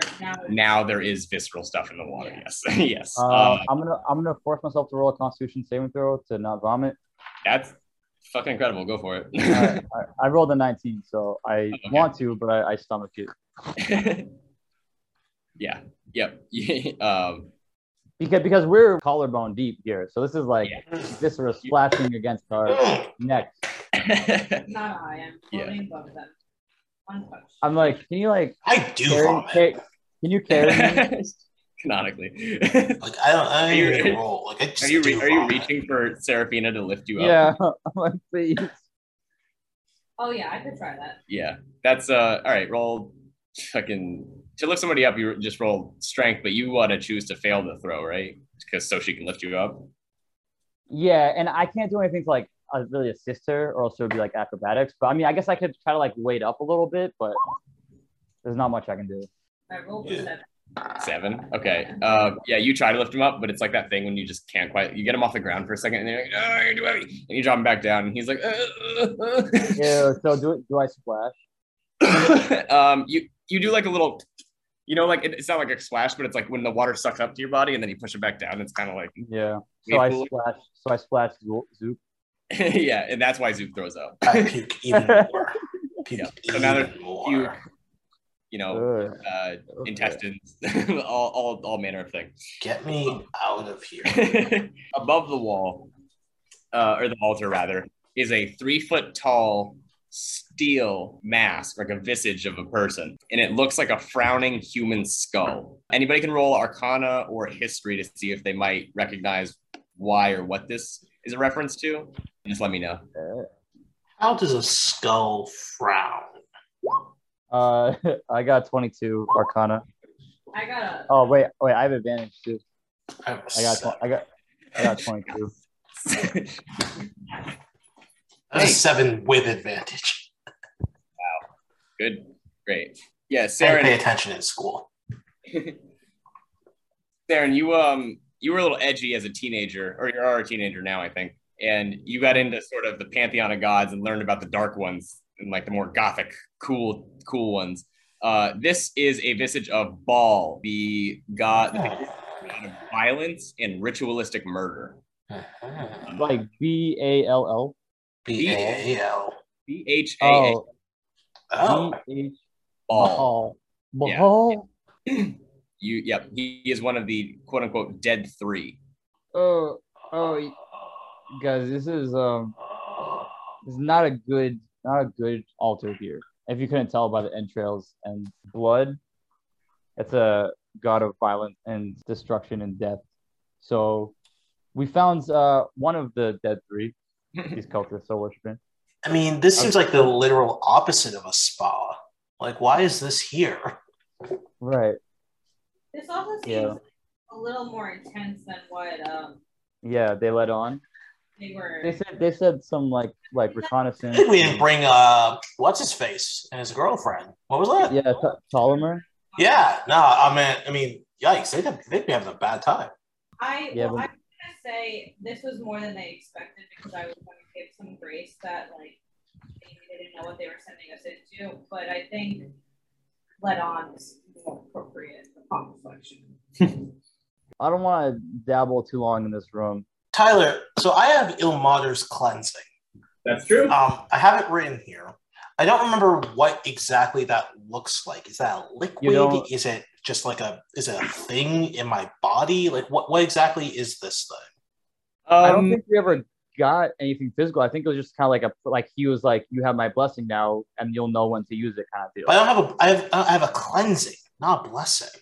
So that like I was like, oh, is that like something I can pour? Like what? Like Elmar didn't hand Zook like a vial. It was like, this is my cleansing, correct? So yeah, right. So Julian, I think you're doing a really good job of knowing how to play the game because you can cleanse an altar, right? And the cleansing was just more of a broad term for something like a divine gift. Okay. So it'll happen when it happens based on when he wants to use it. but you don't. In this moment, you would probably use another material to like cleanse, an impurity. Okay. Essentially, he'll feel when it's Being applied to him. Yeah. Yeah, I'm more like a vessel for the cleansing that will like come out when it's time. Exactly. Yeah, you are going to be cleansed. You're not gonna like cleanse yourself or anything else. Like you're not gonna decide what happens. All right, fair. Should we like just try to traverse through here? And I mean, do you guys want to examine the altar and see what's up over there, or do you want to just continue through and see what's next? Like we know this is here. Cool. I don't want to hang out here. Is there anything on the altar? I want to know a little more, and then we can leave and go the other way. Okay. Is there anything what? On the altar. On the altar? No, just the entrails. But with your 22 that you had for Arcana or History or whatever, you know that... That was me. Yeah, that was Cerin. I had 7. I don't know anything. Even then, you can still surmise that this is like a ritual offering. It's like they kill and then they offer blood and like the body of the deceased to... Okay. The more they murder, the better favor they gain with Ball because he fucking loves it. He's like, yeah, hell yeah. Like, kill and show me. Like, give me the soul. Like, not give me the souls per se, but like, yeah, do it. Like, offer him. The picture of Ball on the Forgotten Realms Wikipedia is pretty intense. You guys end up looking it up. I'm gonna take a little peek. Yeah, it's from, I think it's from like 3.5. The drawings used to be more visceral. Yeah, they did. It was like they were soft and gentle in the beginning, and then it like got like a dark period, and then it just was like, yeah, we'll do it more cinematic. Oh yeah, that's grim. Yeah, he's cool looking. The Lord of Murder. Shoot. I didn't know murder needed a lord. He looks like the Undertaker, some like WWF heel. Yeah. Wrestler. Yes, that's really good. Yeah, all 3 of them you can envision as WWE wrestlers.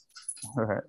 But this Reddit is titled "Ball the Great Serpent Pressure Players Grab the Instance." Jesus. Okay. He sent that to me.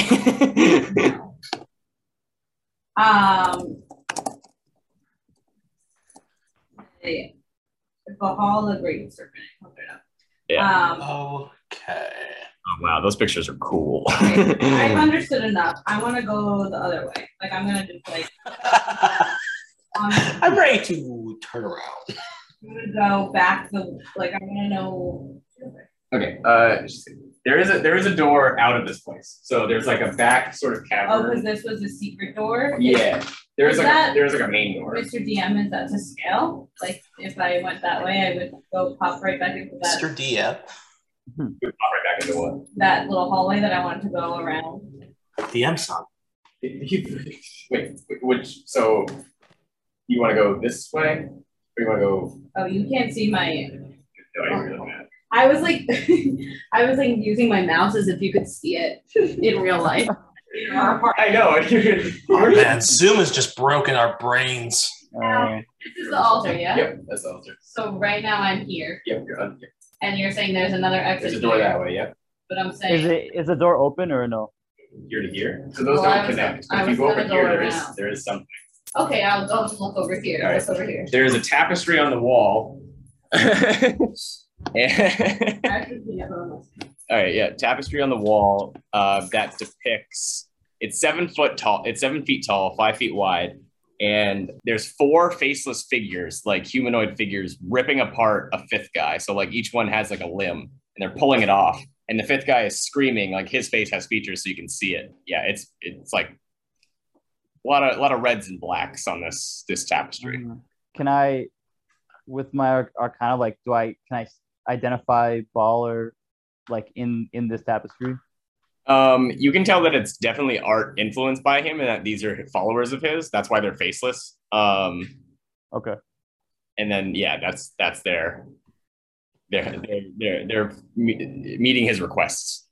Oh, so that tapestry, like the wall ends there, and the tapestry's on it. That's like the squiggly line. Or no? I mean, you just see the tapestry, and there is like wall behind it, but okay. Is the door in the southeast open or is it closed? Yep. It's open. It doesn't even have like hinges or like a It's just a doorway. just a doorway. All right, I'm gonna scurry from door to door and like block the tapestry with my hand because I don't want to look at it because it's scary. Okay. Can I lift and see if there's anything behind? Yeah, you absolutely can. Why are you touching that? Yeah, roll Constitution.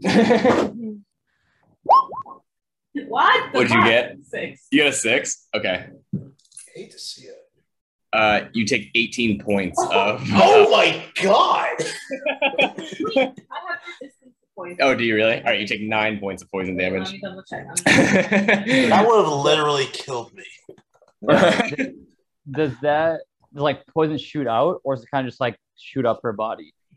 Oh, sorry, I didn't describe it. So immediately you take the damage, and when you like wipe your eyes away, it's yellow mold spores are everywhere. There's a big cloud. Like as soon as you disturbed it, you realize it was like glued to the wall basically by mold, and when you peeled it off, it all like shot at you. I think I have, advantage on saving throws. So it's advantage. Resistance to poison damage, stout resilience. Okay, wait, so you have advantage on saving those too? Advantage on saving throws against poison and resistance to poison. Okay, then yeah, roll. Because No, I just rolled con. It was a con save. on saving throw. You have advantage on saving throws. that was a nat 1, so you'll take the 6. Yeah. Okay. So you take 9 points of poison damage, and I mean you would suffer the poison condition, but since you're not in combat or anything, like, kind of really doesn't. Yeah. Cool. Yeah. Apply. Do I find anything behind it through my sacrifice? Got some poison. Yeah. No, it's the wall. The wall is covering all those. All right. Well. Equal parts trap, equal parts environment. Yeah. No, sorry. I only find so many secret doors in my dungeon. You know. Did I say that out loud? Yeah, I'm already at the doorway. All right. So you're at the doorway. Zook, I assume you're just a toe. I'm hanging around a little bit further behind everybody. I'm not feeling great, so I'm taking it slow. I'm taking my time. When you want to get out of the entrail water, though. Yeah, but I don't want to like leave you all, so I want to be like nearby. But like, I'm not happy. Like everyone's investigating the place, and so I'm like, all right, you all investigate. I'm just gonna catch my breath. I'm not investigating nothing. I'm running out of here. Well, I mean, maybe you are. We don't know where this door goes. Maybe there's more entrails on the other side. Maybe we're in a sausage factory. We're gonna find out how the sausage gets made. Mm-hmm. Jordan went to take Orla out really quick. You guys want to take it? Recording on pause. Okay, now we're back. Yeah, the rant's done. All right. I absolutely think you could. We got to just get some equity in the podcast and then see what we can do with network. Just give me a show. Let's I don't even know what I want to do with it, but like just give me 8 episodes of something. I'll do it. I don't know. I have an assignment for one of my classes. We have to put together a slide deck for a 4-hour presentation. We don't actually have to present, but we have to like put together the slide deck, which I think is actually an interesting question. I mean, if you take it out of the psychology world, if you had to give a 4-hour presentation on something, what would it be? What would you talk about? Are you asking us? Yeah, sure. Open to the class. I would do it definitely on the, how would I even frame it? So I would do it on American hardcore punk music and how it basically its roots and how it simultaneously started in like 8 different hotspots in the United States, and each variation became unique to its own like geography and like the sound. But as time went on and technology increased and like the distribution of music made everything like homogenous, that uniqueness of sounds blended together. But in that more standardized sounds, instead of things becoming the same, they became more different, but then how I put it, instead of like regional sounds, they became like genre sounds. So like things became more hyper specific in genre, and it wasn't just like this like umbrella genre anymore, because you couldn't be like, oh, that's West Coast punk, or that's that's Boston hardcore, or that's like Detroit hardcore. Instead, it had to be like, oh, that's metallic hardcore, and that's fastcore, and that's grindcore. You know what I mean? So like the transition of regional sounds to like I don't know what the term would be, not like genre sounds or genre based music. That's interesting. It's weird because like rap has some very interesting parallels to that, right? Like you have its regional sort of like origin. Yeah, siloing that happens more so in the 90s. You have your East Coast, West Coast, Southern, and Midwest, Chicago, really.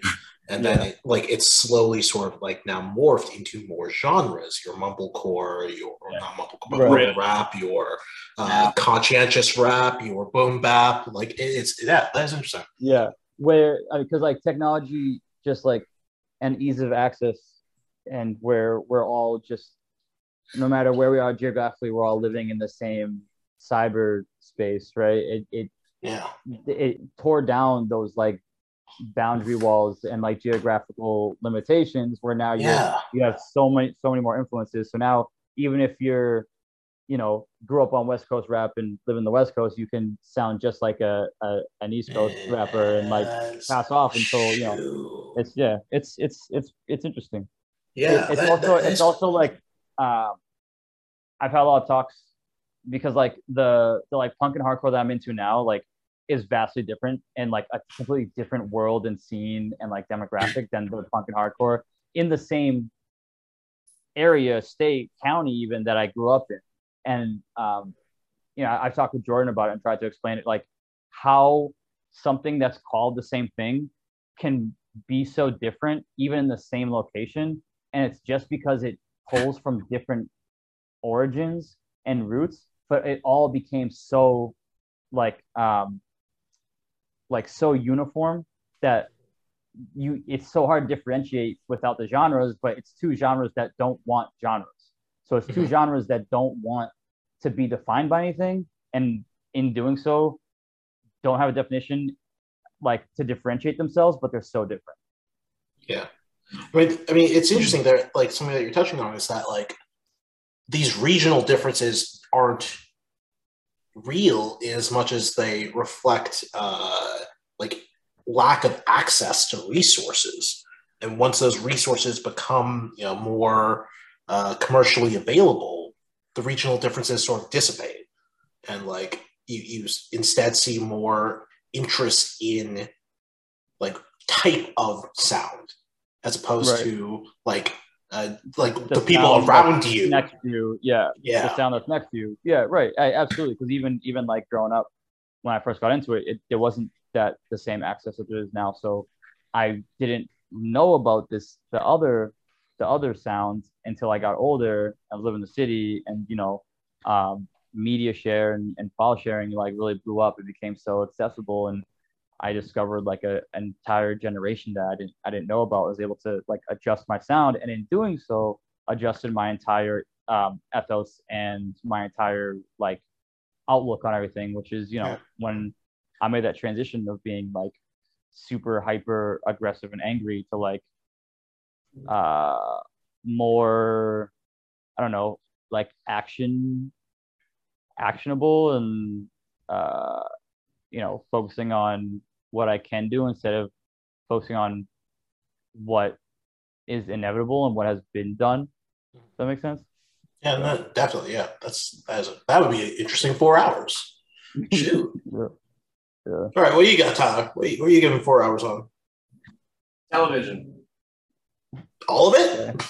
TV. Yep, I can talk about it. You could narrow it to like sitcoms specifically. I could do sitcoms. Like you could I talk could do about anthology. But are you doing like the evolution of sitcom? Are you doing like what is sitcom? Well, I mean, the format of a sitcom is just a herald from improv. It's just 20 to 30 minutes of like a standard story, but it's just that have acted out. So like a Herald could be dramatic, it could be comedic, but the situational comedy is like written to the strengths of the major players, which is why there's like always a set cast and they only have guest stars or like whatever to like make it more interesting. But you know, a lot of comedians get sitcoms because you hear their material for years and years and years, and it's like, oh, you know who that is. Like you can identify the star very easily, and they're playing to their strength. They're telling jokes that they would tell in their acts or like in person. You know, Everybody Loves Raymond says based on the comedy stylings of Ray Romano, and it's like, yeah, because this is his show. So then, like by that, like, would you posit that all successful, or not all, but generalized like successful sitcom actors / comedians are like character actors that they've like developed like outside kind of forces that make their character like funnier because like their outside material, like it like culminates into like. The only thing I would counter that with is like Scrubs, right? So like Scrubs is like situational comedy, like, and it's a multicam, so it's not like canned laughter from the audience or anything. But Zach Braff is just Zach Braff. Like I don't know who he was before Scrubs, and I don't think he was like a stand-up or had any like right. He was just a guy who auditioned and got it, like an actor. It happened to be a very comedic show afterward. So like Donald Faison, he was on Mad TV, so he came from improv and like structured stuff that they were putting on television. So like it kind of makes sense that he would play the best friend kind of thing, but like then you got a bunch of like just random people pretty much who are like bigger. Well, I mean, you have something like The Office where Steve Carell was like kind of established. But other than that, like at the start of that show, like it was, and even now, a vast majority of those actors like didn't do anything else. Like they were just like people, you know, they're basically extras that got a role and like became. Does Steve Carell have any sort of like stand-up experience? No, but he was a correspondent on the Daily Show. Oh, right. yes. Yeah. So like, and I mean, like you're seeing like careers get built and like people do different things, which is always so interesting too. That I find like, you know, I'll watch something that I think, oh, I'll just like put it on errantly and like be whatever, and I'll see somebody that I know and like I just never knew they were in that thing and be like, whoa, that's them. Like this is just like it's a job, you know, it's work. And like so yesterday or today even, I learned that Robert Downey Jr. was a cast member on SNL in 1985. It was a weird year for SNL, right? In SNL, the regular? What? Like a regular? Yeah, he was. Yep, that year it was Marlon Wayans, Robert Downey, Anthony Michael Hall from like all the '80s movies. What? John Lovitz, and then like a couple other like pretty like big celebs for the time but they like didn't know what they were doing that year, so they just like hired a bunch of like popular people, but who weren't necessarily comedic, didn't have any background in it. They just hired actors basically who were like were trying to propel their career. And it like didn't work. It was such a shitty season that like all of those guys got either fired or quit. Like Robert Downey Jr. was on one season, which I think is like incredibly interesting. Yes. So all right, I'd listen to 4 hours of that as well. Absolutely talk about 4 hours of the shit that entertains me. I'll say,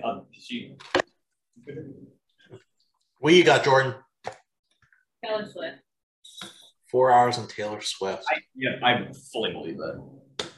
But what I will say is that I think people can talk about Taylor Swift for a long time. But what I would talk about would be like her role as a really big white woman who is passively liberal and like her influence that she has. Also, more importantly, I would talk about her, like how she evolved as like, well, how she became ultra famous, like byproduct of like she just basically like utilizes like her fans like rabbit holes and like make something out of them. And I think that some of it is intentional. Like they always talk about like Taylor Swift and Taylor Swift's Easter eggs for her next album, or when things are going to drop, or what it's going to be about. And like her later albums, like her new releases that are all on her own record, that aren't in the whole like Scooter Braun like rock, are incredible. Like lyrically, they're very like they're really impressive. Like it's poetry. Like it's, to me, it's like not like you read it and you could be like, oh, this is poetry. This isn't just pop music. But I think it's interesting that like she uses, like people like go so far to say like she uses her celebrity friends. Like she's very good friends with like, what's that girl's name? Serena Vander, was it? Blake Lively. Like this other, she's like Gossip Girl. She's married to Ryan Reynolds. Like all of these. Like, what? Yeah. So like this, she uses them and like their social media and their presence in like the internet world to like hint at when her albums are going to come out, or when this, to like create this like hype and excitement around like, oh, I figured out the theory. Like I figured, so what I would be able to talk about, I say all of that to say, what I would want to talk about is like her influence on like fandom culture and how that like evolved and like hyper, like makes people like hyper. So you talk about like influence, Taylor like, Swift conspiracy theory. what did you say? You talk about Taylor Swift conspiracy theory. Which one? No, I'm just saying like that would be your general yeah. like underlying theme would be like conspiracy theory in surrounding Taylor Swift, and how it benefits her and how she's turned that into a wildly successful pop career. Exactly, but also how she's like laid this, like you see other pop people, like you see other people doing this, where instead of just being like, hey, I have an album coming out at this time, it's like they put out this mysterious Instagram post that like the have to decode to like, it's all about hype. Being like my album drops on this day. I also think that in this day and age, calling someone passively liberal is like such an insult. Like if someone says passively liberal, it's like, oh, so I like think that I care, but I don't do jack shit and don't actually like. Passively liberal is I know how to navigate a conversation without upsetting most people. Right, without actually making any points and just like kind of agreeing and putting in all types of waters. Exactly what she does. Will I stop listening to her music? No. So that's how much the fandom outweighs her politics. Interesting. That would certainly be an interesting, I don't know, it wouldn't be a footnote, but that'd be an interesting aside within the presentation. Very interesting. In hearing like, I'm impressed with myself on how well I've managed to like miss hearing any Taylor Swift songs for the last like probably 8 years. Like I didn't realize she was still so relevant. Like I generally did not know she was like relevant again in recent. Well, because I know she just fucked, her and Adele just fucked, and the Red Hot Chili Peppers just fucked the record industry, like physical like vinyl industry, because they printed so many fucking records for all their new shit that plants are backed up for like 2 years. Like they don't have the resources because of like the supply chain stuff to like press any more records. So like independent record labels can't put out records because they don't have enough materials. Because Taylor Swift was like a fucking 4 LP fucking discography released, and wow. every major store in the country, in the fucking world, got 3,000 copies. You know what I mean? Right. So it's like, of course, like there's no more, because it's a finite resource. There's no more fucking vinyl to be pressed right now. Just the plastics and the oil to make that. Yeah. Like what I haven't really figured out by my like understanding is like whether she is like involved in a bigger picture scam, or if it's just for her like personal gain. I think it's probably just her personal gain, but I also wouldn't be surprised.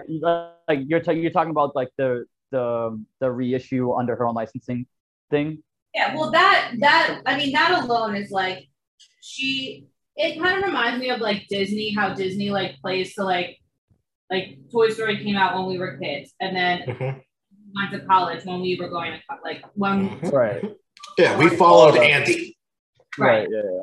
It reminds me of that in a lot of ways, like the way she did it. Like the first, it makes me emotional thinking about it though, because so the first album that she re-released was Fearless, so it was her second album. So it wasn't her debut; it was like the second one that she came out with, and she released that one. She re-released it first, so it's like her when she was 16. But the way the songs are written are like now when you think about like, oh, it's Taylor Swift singing these songs as a 30-year-old, it's like her singing them to her 15-year-old self, which is like how I consume that music now. It's like when I was 15 and in high school, I was like, oh yeah, fuck the boys, this relates to me. But now it's like, oh, this song is about singing about being better, like whatever. It's these very like universal themes of like what you want to tell your younger self. And so that was the first thing she put out. Then she put out like, you know, there's other stuff that she's done since then. Then she put out like it's very intentional the way she's doing it to like reignite the fandom she had then, but then make it relevant to like Gen Z now too. I think it's everything she's doing is like there's a reason for it. And that's what I could talk about forever. Is like, why now? Why is this reason? What is the zeitgeist? What is pop culture talking about? What TikTok is it? Like you could look at it and know that everything and even when I was like, you know, you go through like the phase when everyone's like, oh, I hate Taylor Swift. Everybody hated Taylor Swift. I was like, oh, Taylor Swift, whatever. I didn't like her either, but it was like, you know, it's rooted in a lot of misogyny and like whatever. But even in like those times, you can still see how everything she was doing, like she was and even then when I was like, I don't like Taylor Swift's music, I don't like this, I was like, but she's a good businesswoman. And like that would be my Taylor Swift, the conspiracy of business. The conspiracy. Well, now finally, what are you doing it on? Yeah. What am I like for my psych class? Yeah. All right, for psych, I'm going to be doing I'm obviously not going to be a presentation, but it's going to be on suicidality and suicide rates and how suicide rates are going up for kids in general, specifically for Black kids, and the ways that is not really being addressed by the psychological community writ large, and potential interventions that we could be implementing around that. But that's the psych presentation, you know. And then what would you do it personally on? If I could do anything. And so what I would do is I would like to have a 4-hour presentation that once and for all closes the conversation on our video games. Art, I want to definitively end this tired question and just sort of shut everyone up about this topic. But it's just like, all right, you know, we've had, you know, this has been a point of contention for video games literally since its inception.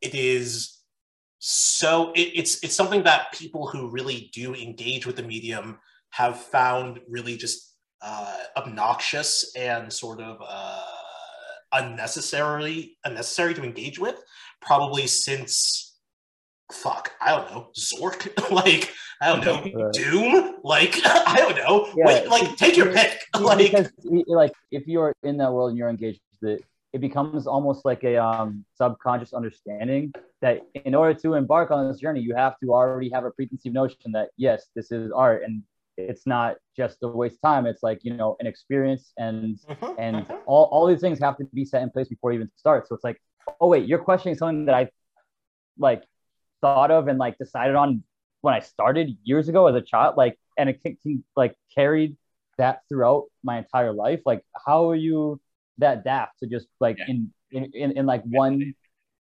swipe of wag of a finger, you can think that you can just like tear down like an entire like morality that I you know and viewpoint that I have. That's just like go on. I was just gonna say that's also how I feel about cartoons. Like I saw this tweet one time a guy was talking to somebody else, and they were like, "Oh, I thought children made cartoons because they're for children," and like meant it was like, Which "Oh, I is thought like, what?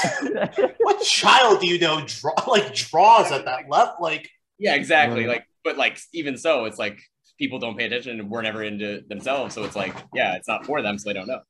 Like, but so I'd love to just right, because you would start with a like, what is even art? Like, when we say art, what are we talking about? What do we mean? Why are we creating lines, and how do we create these lines? Where do these lines come from? Are they societal? Are they cultural? Are they familial? Like, what is this? And then once we get past the fact that it really is a very, very big circle, much bigger than some people conceive of, then we can begin to get into like, well, what makes art engaging and worth engaging with? And what are the ways that games allow us to access that? Not even just video games, but games in general, right? So I would want to talk about board games. I want to talk about tabletop games. I want to talk about card games. Like, I would go into gaming as a way of social interaction and social expression. Right. I mean, I think you'd have to break down like all the parts of that. Like, you're right. You have two separate topics here. You have art, and foundationally in that question, you have, or that topic, you have art and you have games, right? Like the umbrellas of both. So you have to dissect those first and break them down to a like primitive definition in order to then build them back up and relate them to video games as we know them today. Exactly. And then, once we get there, like, once we understand what art is, once we understand the ways that games as a concept allow us to engage with art, then we can talk about video games, the ways that works, the ways that it doesn't work, the ways that it can, sort of grow as a field. I mean, I would love to sort of point out how, literature as a medium took until the 90s, 80s, maybe, if you're generous, to understand postmodernism, where games took like 20 years, maybe. Like, the first postmodern game I would say is probably like Metal Gear Solid, which like came out in the 90s. So that's like, I mean, the acceleration rate of art or of video games is really interesting. And then I would wrap it all up by talking about Kingdom Hearts, and how Kingdom Hearts is just like emblematic of what video games are, can be, and will be, and how if you love games, if you love art, you implicitly already love Kingdom Hearts. That would be the end. Thank you. The end. Thank you. Shocked. Like, it would just be for her. We know before you present that to the world, so I can invest all my stock in whatever Kingdom Hearts is under, so because that's gonna skyrocket. Oh yeah. All right, well, on that note, I gotta go get ready for bed because it's late, and tomorrow's my first day with my long commute, so I gotta mentally prepare. Yeah. How long is the commute? Like an hour? No. It'll probably be like 35 minutes. Okay. But like compared to my 6 minutes before, it's very different. Yeah. Okay, wait. Before you go, really quick. Story. You guys walk out down this hallway, okay? And then you come to a door, and the door has a knob. You can turn the knob easily, and you do. You walk out into a room that is lit with torches. There's an open doorway that comes from the north, which you can assume was the alternate route you could have taken if you had gone left. Okay. And then in the room, there are 3 other doors that are all closed. And the door you just walked out of has a picture of Ball on it. It's a skull-headed man with long curved blades for arms. And then there's a door directly in front of you, which would be going east. In that door is adorned with a big, strong, burly guy wearing a bucket helmet, and his gauntlet is black, and he holds broken shackles. And then to the south is like a cloaked figure, like a kind of like a Grim Reaper looking thing, but the face is hidden, and the skeletal hands are clutching a screaming human skull. So if you go straight, you'll go to Bucket World, and if you go right, you go to Screaming Skull World, and behind you is where you just came from, is Ball, is the guy with blades for hands, signifying how murderous he is. Okay. Guys, I'm so tired. Like I look at everyone, I'm just like, I am so tired. That's this isn't a good sign.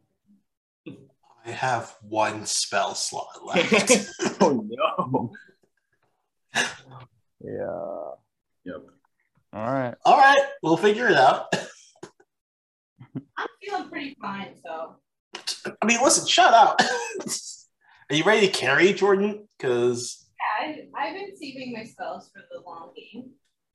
I got my wand of wonder, and my firebolt cantrips.